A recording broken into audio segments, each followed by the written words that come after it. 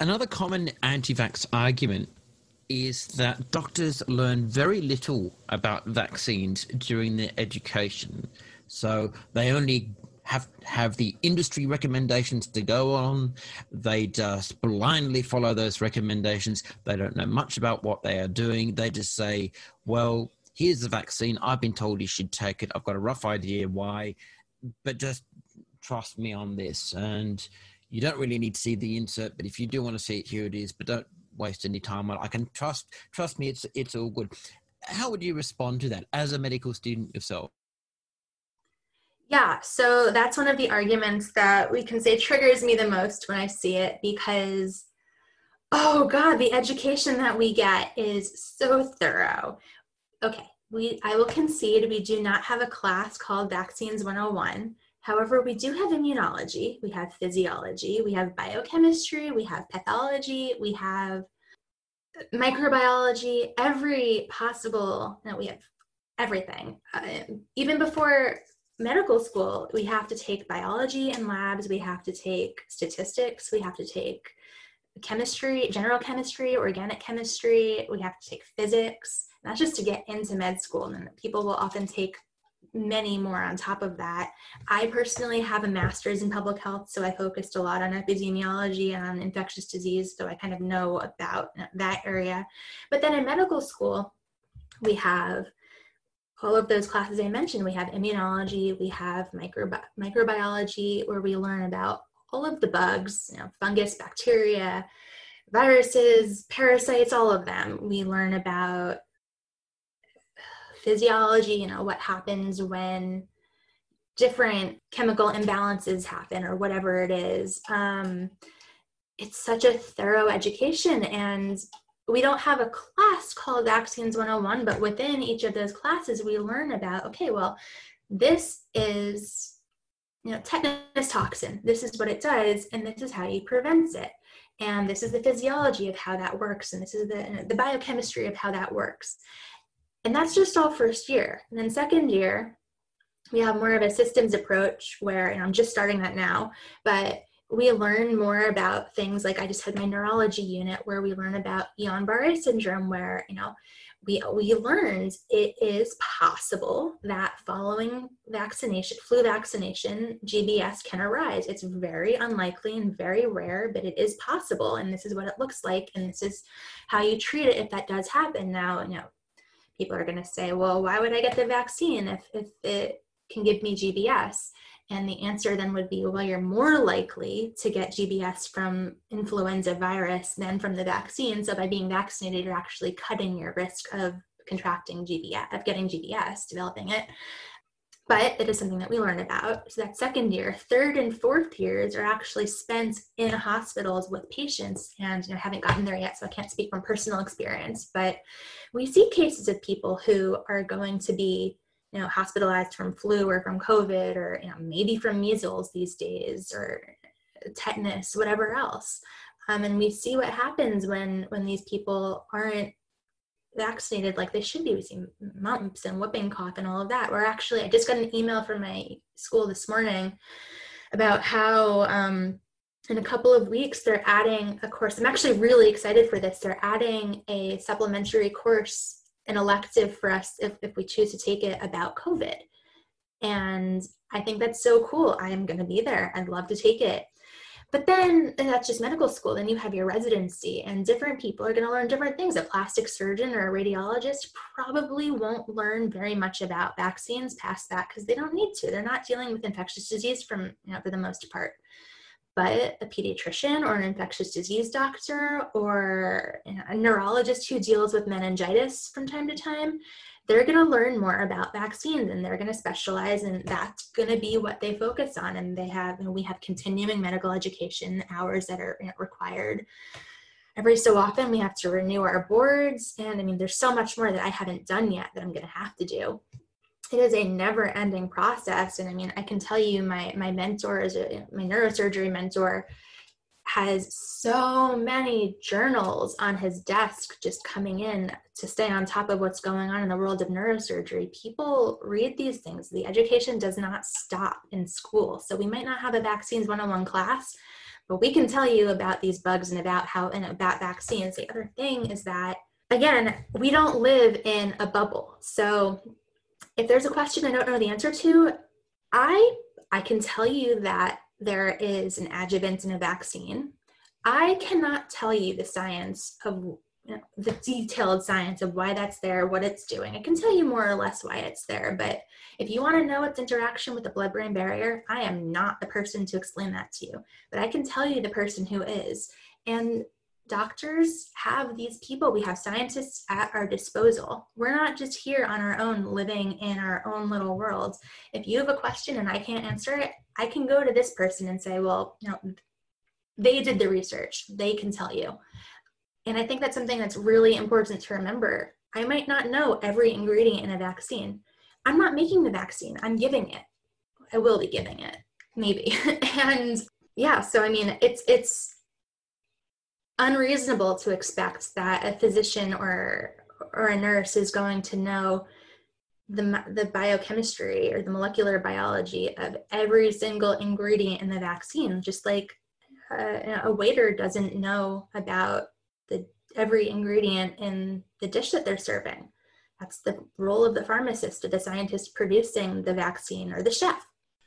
So to summarize that then, the question, how much do doctors or medical students learn about vaccines, seems to me somewhat to miss the point.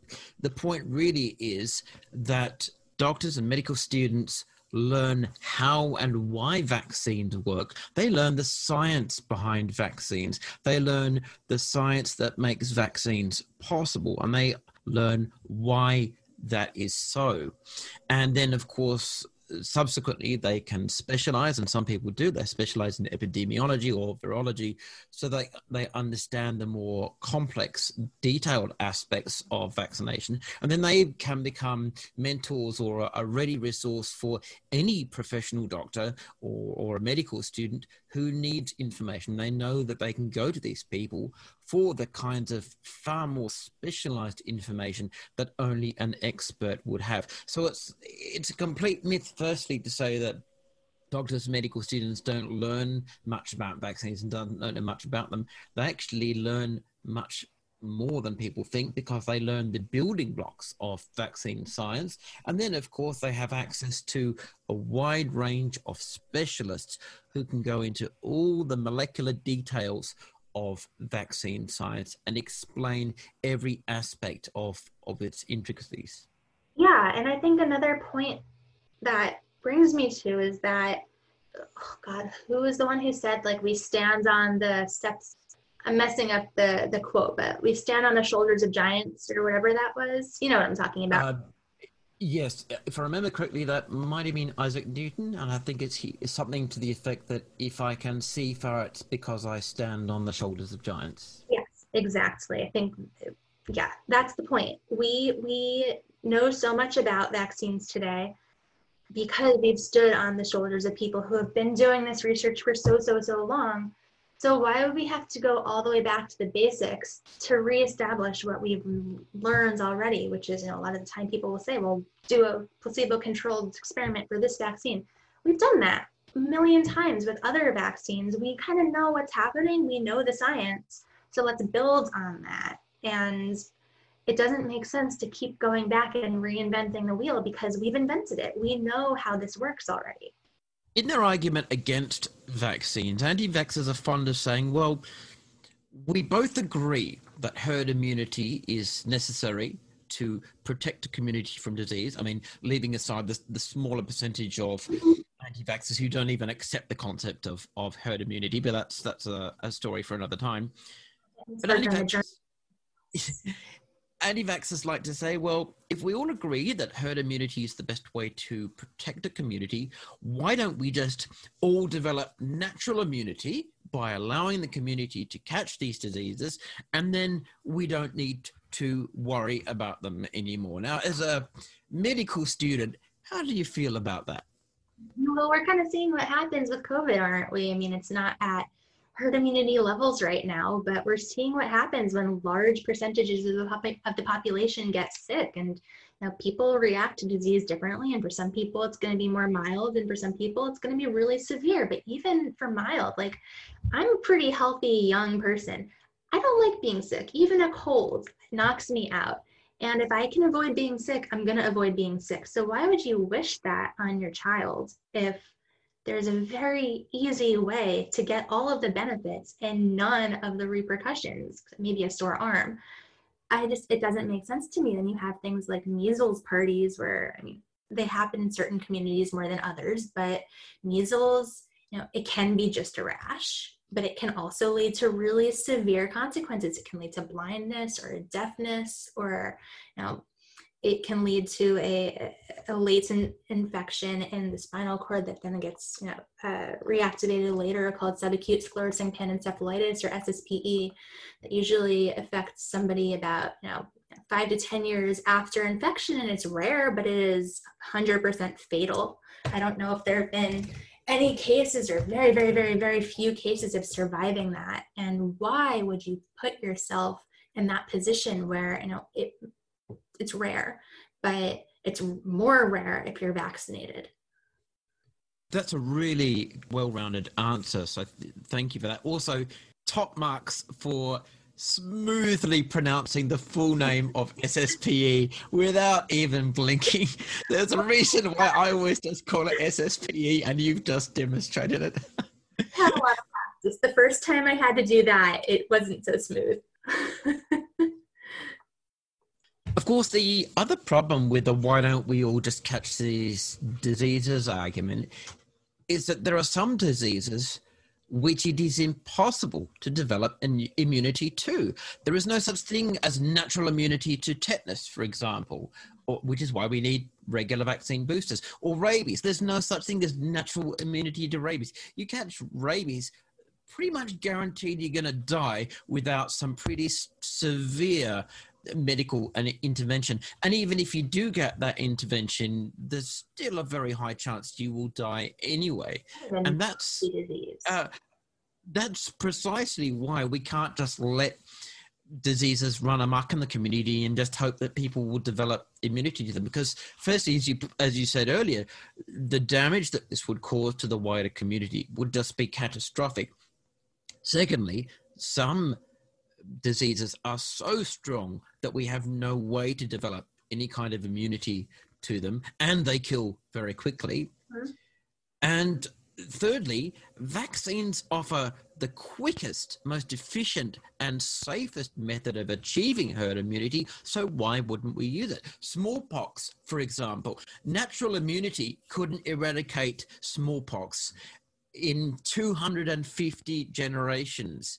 But once we developed a vaccine for it, we eliminated it in less than 10 generations. And if that's not an argument for vaccination over what anti-vaxxers like to call natural immunity, then I don't know what is.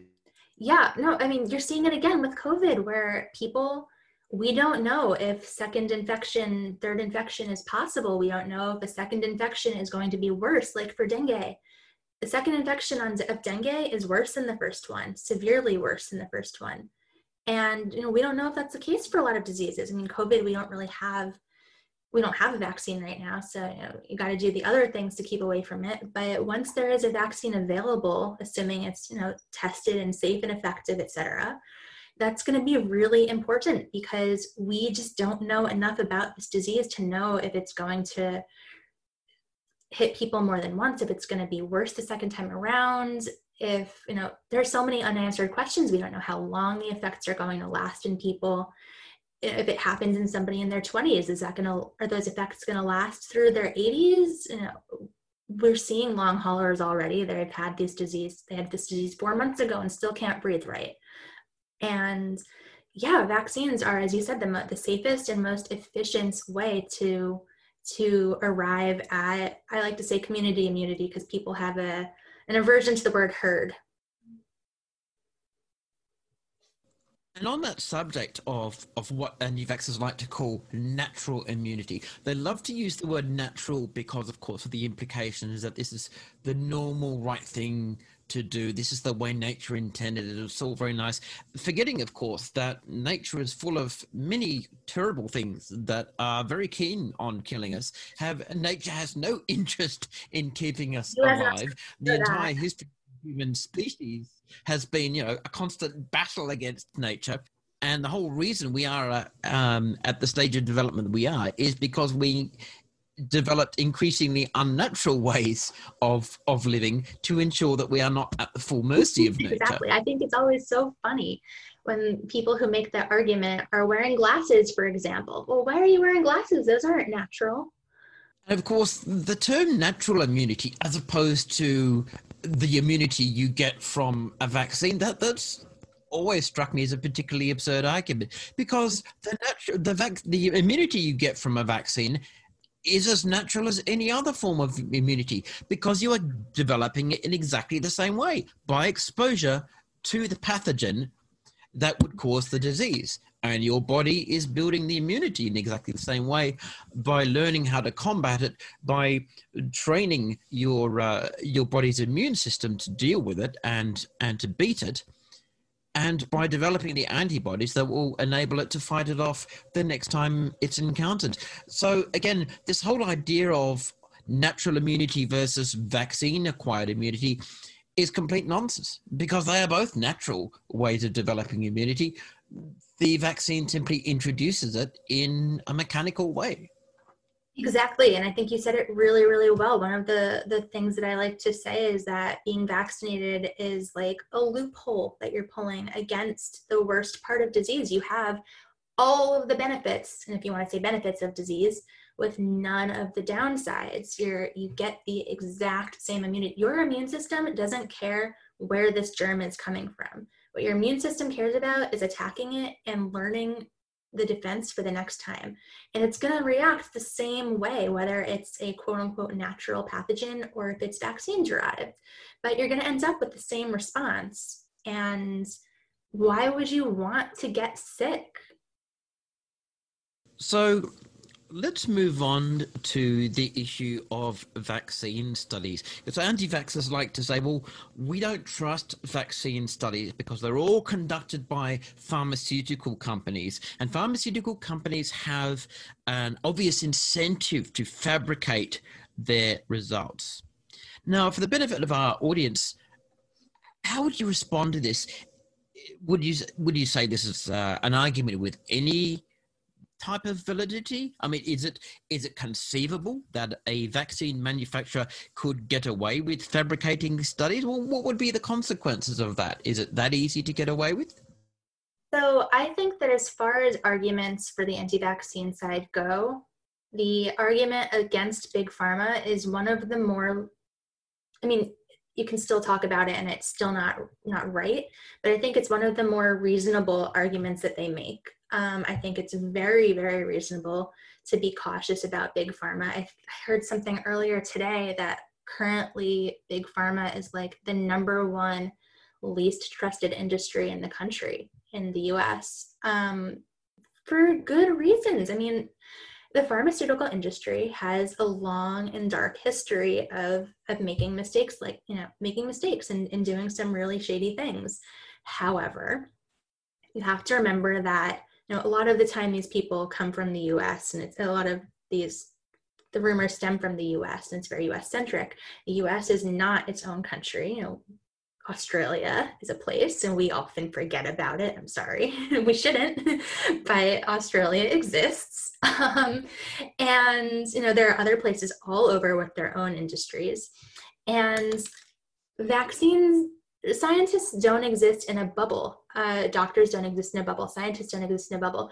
Everybody has colleagues that they rely on for their expertise. So if somebody doesn't know an answer, if a doctor doesn't know an answer, they're going to rely on the expertise of a scientist before them or anyone else in the industry. And I think that the whole scientific community working together is this really strong force that a lot of people don't understand exactly how strong it is. You have the CEOs of a company of companies may not be always the most moral. Sometimes they're fine, but they sometimes have their ethical problems. But the scientists within those companies know the consequences to their own jobs of fudging data. You can lose your job, your livelihood, everything for fudging data. You can, it's bad. It's like the number one thing in academia you don't want to do. It can also cost so many lives. Like if you release a vaccine before it's been safety tested, then if you release a bad vaccine and people end up having really bad reactions to it, you're going to cause so much harm to your own company. Why would you ever do that? You want to release something that's safe so that people can use it. And I mean, also you have to remember sickness costs a lot more than preventative medicine. Preventative medicine is significantly cheaper than dealing with somebody who's on a ventilator. That's a very good point. And it also addresses the vaccines are an easy moneymaker argument that anti-vaxxers like to trot out, because, of course, the reality is that vaccines are not very profitable at all. Now, in recent years, I'm aware that over the last 10 years or so, the market for vaccines has increased with new vaccines coming on the market, and their profitability has increased as well. But when you look at the profit margins, they are still negligible compared to the margins for other pharmaceuticals, especially pharmaceuticals required for lifetime diseases that need constant treatment because they are incurable, something like ankylosing spondylitis or ulcerative colitis, both of which I'm unfortunate enough to have.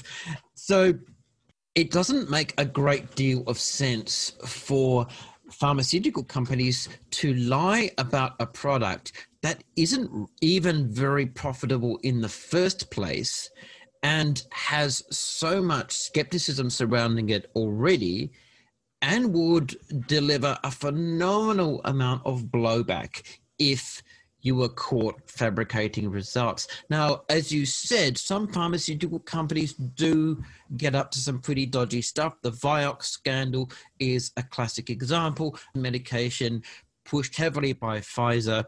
They misled people about the results. I'm not sure if it was actually proved that they fabricated results, but I think it turned out that they were not entirely honest about disclosing the full nature of the results and the associated risks. And it all came out in a very ugly mess, and Pfizer was penalized. And it dealt a phenomenal blow to their credibility, not just in the marketplace, but within the industry as well. But Vioxx was a highly profitable pharmaceutical, and you could understand that there was a profit motive for calculating the risk and of being less than open about the risks of the medication and its benefits, and weighing that up against the profitability. I just don't think there is a case for doing that with vaccines. It wouldn't make financial sense in the first place.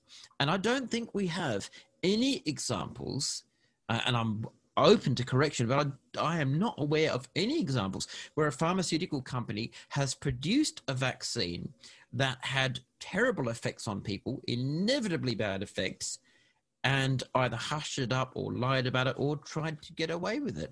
Are you aware of any? I can't think of any. I know that the smallpox vaccine had some, pretty bad side effects associated with it, but based on the severity of smallpox infection, it was deemed that, it was a much worse, it was worth the risk. And we no longer administer the smallpox vaccine except for people in the military, at least in the US, and I'm sure in other parts of the world, but we don't give that vaccine anymore. Then there was the dengue virus vaccine, Dengvaxia, which had its own problems, but that was quickly pulled off the market in order to correct for them. There was the, which one was it? Was it Hep B? Which was the one that was associated with intussusception? Oh, the rotavirus vaccine that was originally associated with intussusception, which was pulled as soon as they found the association and it was fixed. they don't want these vaccines on the market very long. And I mean, another good one that we can talk about is Gardasil. People hate Gardasil. That's the cancer, the HPV, the cervical cancer, et cetera, vaccine. It's a lot of cancers. But, that's one that cancer is especially a cancer that affects young people, is a lifetime, can be a lifetime of medication, and it's expensive, really expensive. So much more expensive than to treat, than just to prevent it. So why would it just doesn't make sense to me that anybody would think that, these vaccines are worse money-making schemes than the cancers they prevent. So to add to the examples that you've already presented, I can think of the Qatar incident in the 1950s, where Qatar laboratories produced a polio vaccine that was found to be contaminated. Now, I know Dr. Paul Offit has written an excellent paper on the Qatar incident, that it goes into full detail and explains the background of the vaccine, how it became to be contaminated, what the potential risks were, and what actually happened in the end. But again, that was a manufacturing error, and it wasn't something that was known by Qatar laboratories at the time. It wasn't a deliberate decision to cover up something that they knew about and simply didn't want other people to learn about. That was a genuine manufacturing error that just happened to occur by chance. And Qatar was severely penalized for that, and the vaccine was withdrawn, I think, within 1 or 2 years, maybe even 18 months of the industry becoming aware of it. The industry moved very quickly, and all the safeguards and the checks and balances did exactly what they were supposed to do. So again, it doesn't make sense to me for anti-vaxxers to say, well, they've lied about other stuff, they would lie about vaccines as well. Historically, they have not lied about vaccines, and when problems have occurred with vaccines, which have been very rare, action has been taken very swiftly, and the relevant industries and corporations have cooperated immediately and enthusiastically. So it just doesn't strike me that this is a very robust argument at all.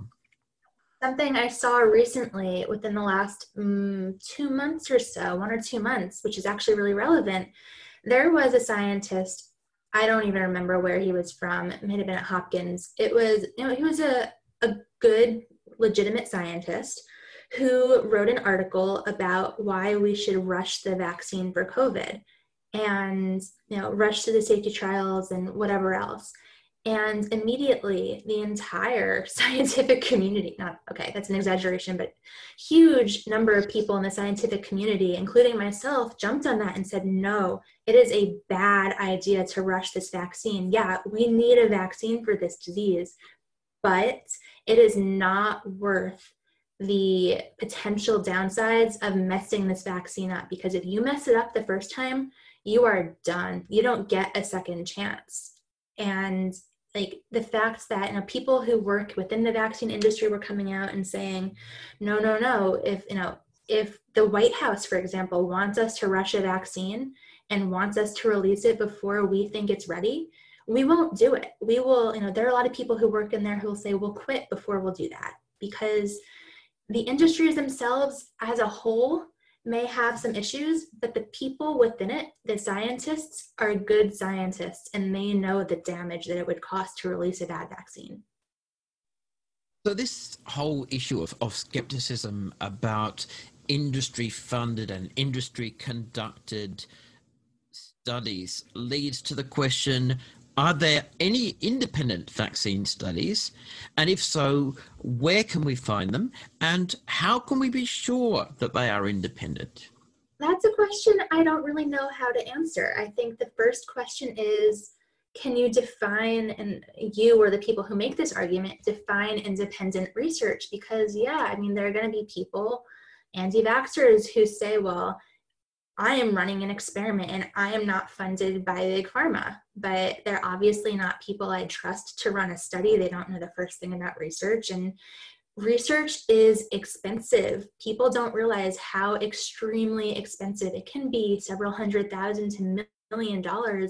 Now, vaccine trials can be several million or billion. They're expensive studies, and they need to be funded. And research institutions, universities, pharmaceutical companies, they're the ones who have the money and the scientists, and that's where it comes from. And the government can do some of that, but individual people cannot fund a study that's going to be worth running.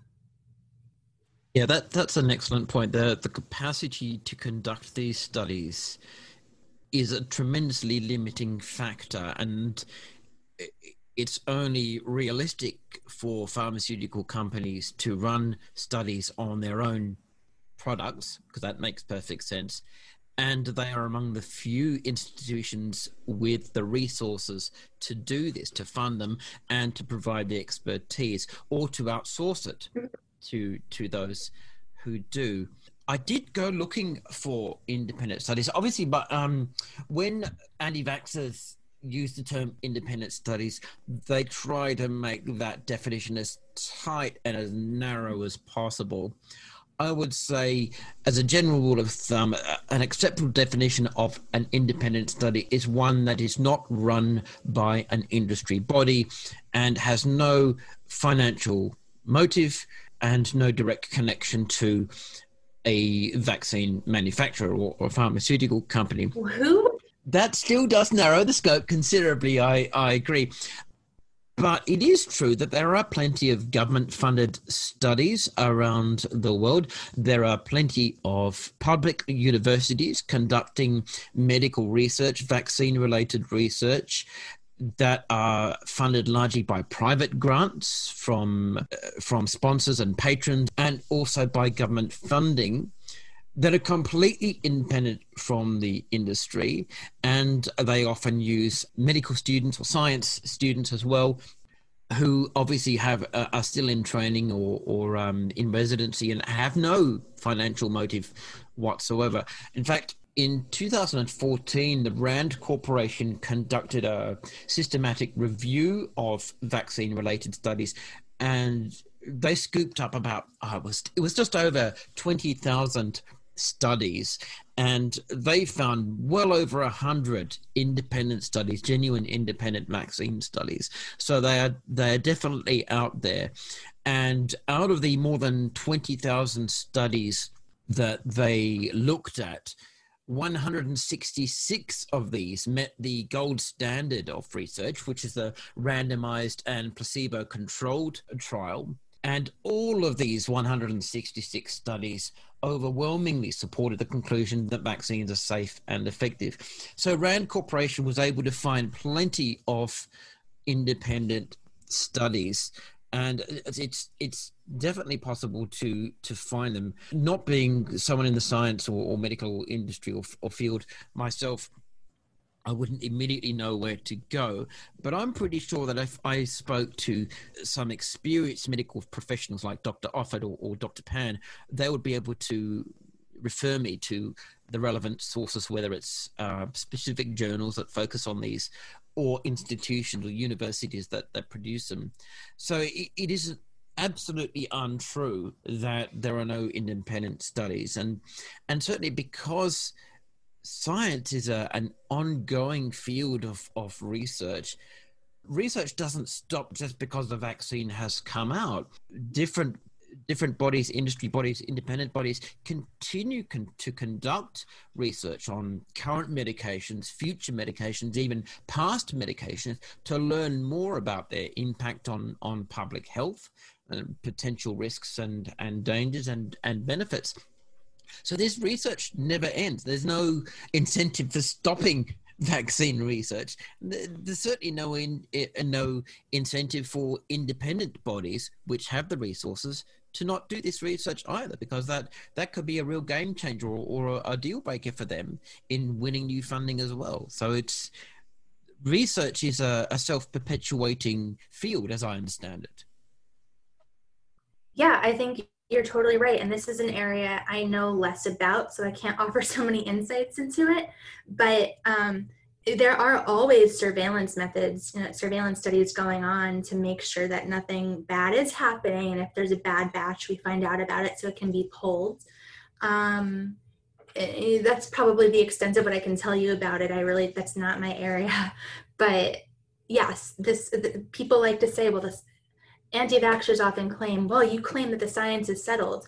Well, yeah, we know things like vaccines don't cause autism, for example, or vaccines will prevent this disease.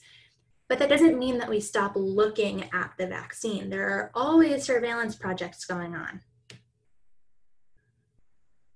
So let's talk about the primary goal of vaccines, which is not just prevention of disease and protection against the effects of disease with the community, but ultimately disease eradication.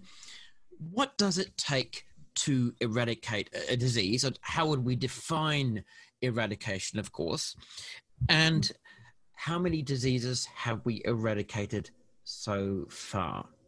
So this requires understanding some definitions. And I think a lot of people confuse a couple of definitions. We have elimination and we have eradication. They sound alike. So you have a disease like measles, let's say, that has been largely eliminated from countries around the world.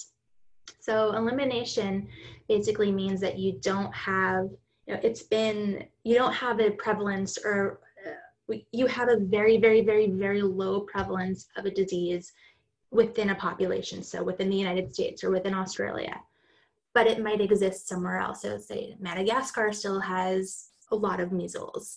Samoa still has a lot of measles. Israel still has a lot of measles. And it hasn't been completely eradicated from the world. Then you have diseases like polio that are on their way to eradication. It is within our reach to eradicate these diseases if we had the funding for it, and the political drive to do it. Can be rid from the world entirely. Like smallpox, we have no cases of natural smallpox in the world since 80? I'm pretty sure it was 1979. You're right.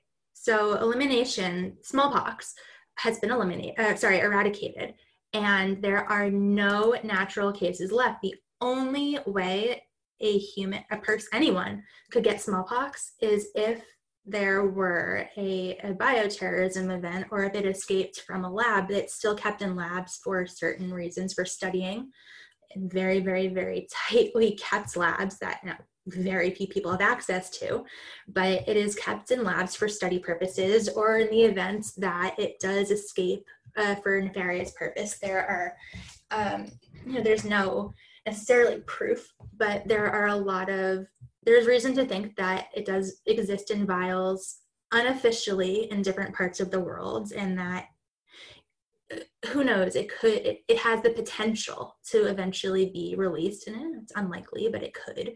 So anyway, we have it in vials officially in 2 places in the world. One is in Russia and one is in the US. But we don't need to vaccinate for it anymore beyond the military, because they have it for bioterrorism purposes. But we don't vaccinate the general public for that anymore, because you cannot catch smallpox anywhere in the world, which is amazing. And polio is so close to getting to that point. Measles was really close, less close, but still close to getting to that point. And it is really sad to see it making a comeback in so many countries. And the US had a really bad outbreak in 2017 or 2018. It was 2018. In New York and Washington and a couple of communities, it has outbreaks, and it's really sad to see. Israel's got a big problem with measles. A couple of other countries, Madagascar still has many, many thousands of cases a year, I think. So yeah, there are a lot of diseases that we could potentially eradicate, but it takes a lot of money and a lot of willpower and a lot of confidence in vaccines. Yeah, smallpox is the big win, because it was just so devastating to so many populations. And of course, when it was spread via exploration and colonialism, of course, it became even more damaging, because it was unleashed on populations that had never been exposed to it before and never had any opportunity to develop any kind of resistance, as with other diseases they were exposed to. The only other disease we've eradicated, I understand, is rinderpest, which is a disease that affects cattle. I'm pretty sure. I'm not sure when that was eradicated. Again, it might have been 70s or 80s or something.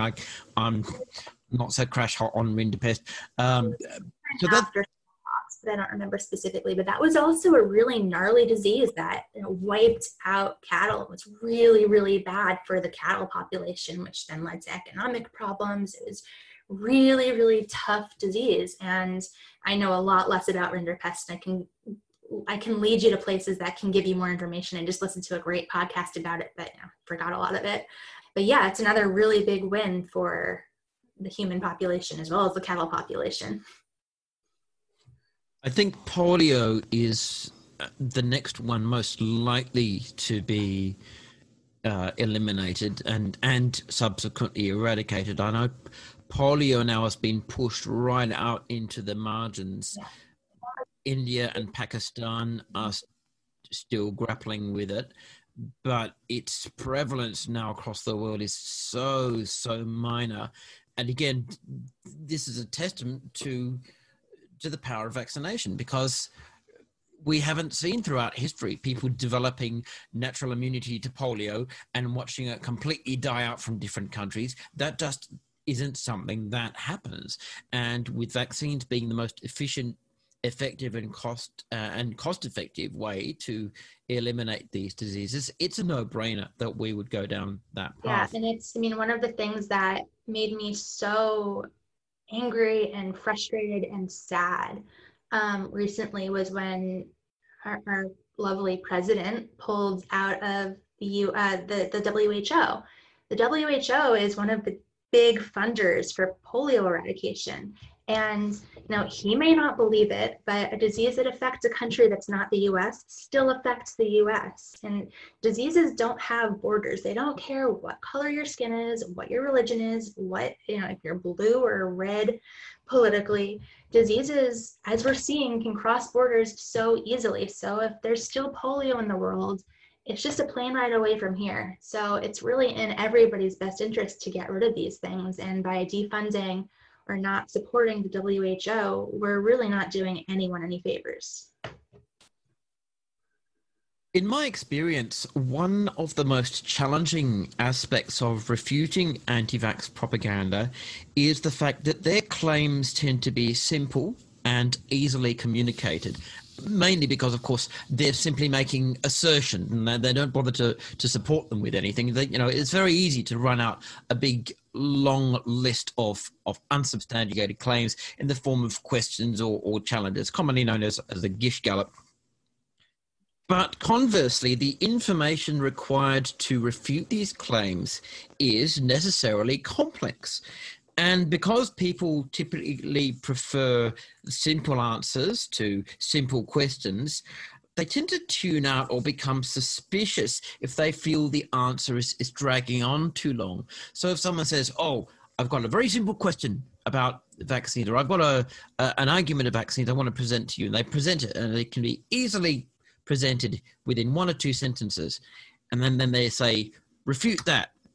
And you think, okay, well, firstly, I'm going to need to define some terms. I need to clarify precisely what we're talking about here. Then I need to cite some relevant research, explain why that's valid. That all takes a long time, and it's a lot of material to wade through. Can you suggest some good strategies for distilling complex information into bite-sized chunks, which is what I've tried to do with my infographics series. But sometimes, obviously you don't have the luxury of being able to do that on the fly. What strategies do we have for doing that in a conversation, for example, the elevator pitch? It's hard because you're right. Science is so complicated, and I tune out a lot of the time. There are things that people will start talking about and I will say, you know what, that's on you. I'm glad somebody else understands it because I don't. And I think that is something we need to focus on, is raising the confidence in our scientific community, because there are a lot of things that you can't distill down to simple words. It's complicated stuff. And we need to trust that somebody out there understands it, and we need to trust those people. So I think that really working on building a trust in our scientists and our physicians and, you know, whoever else is involved in these things is really important. But when communicating to lay people, I generally got a rule that I got when I was writing years ago. I don't know how accurate this is even, but someone once told me that the New York Times writes for the level of an 8th grader. So a 13-year-old can read it.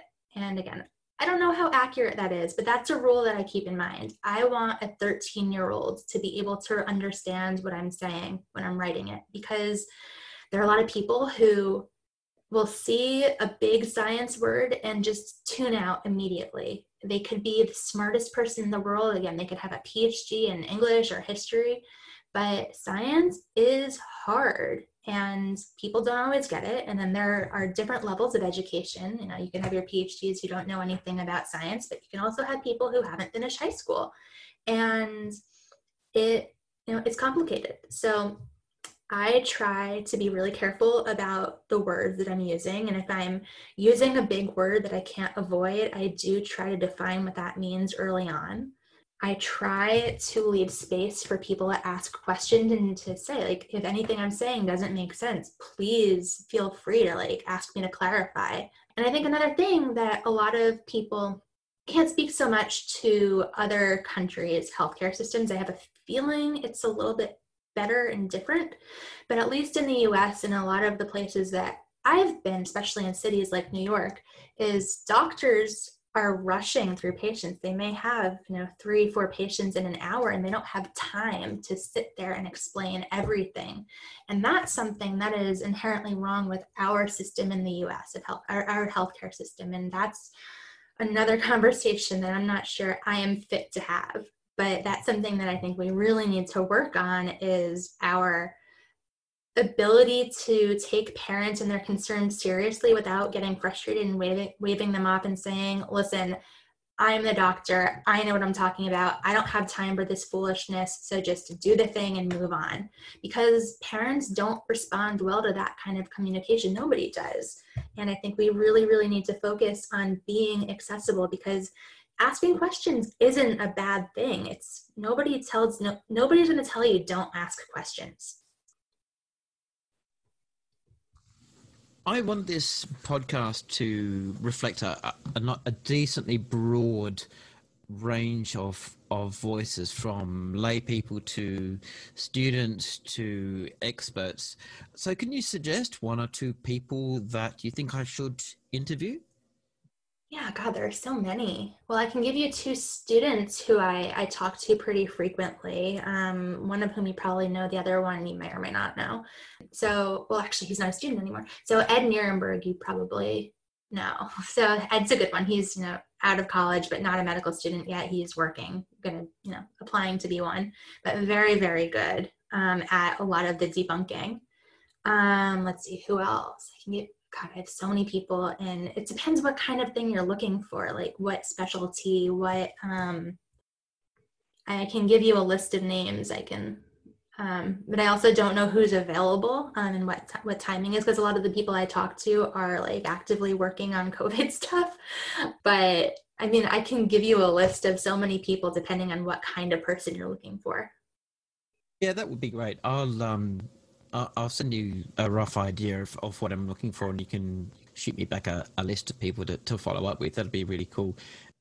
Finally, then, if people want to follow your work, where can they find you? Yeah, so I am not on Instagram, but I am on Twitter. I am at Rachel Alter 007. I'm not a huge James Bond fan, but I do love the number 7. It's my favorite. So yeah, that's probably the best place to find me. That's really great. Look, Rachel, you have been very, very generous with your time. I've thoroughly enjoyed this conversation, and I've really appreciated the fact that you've given me the opportunity to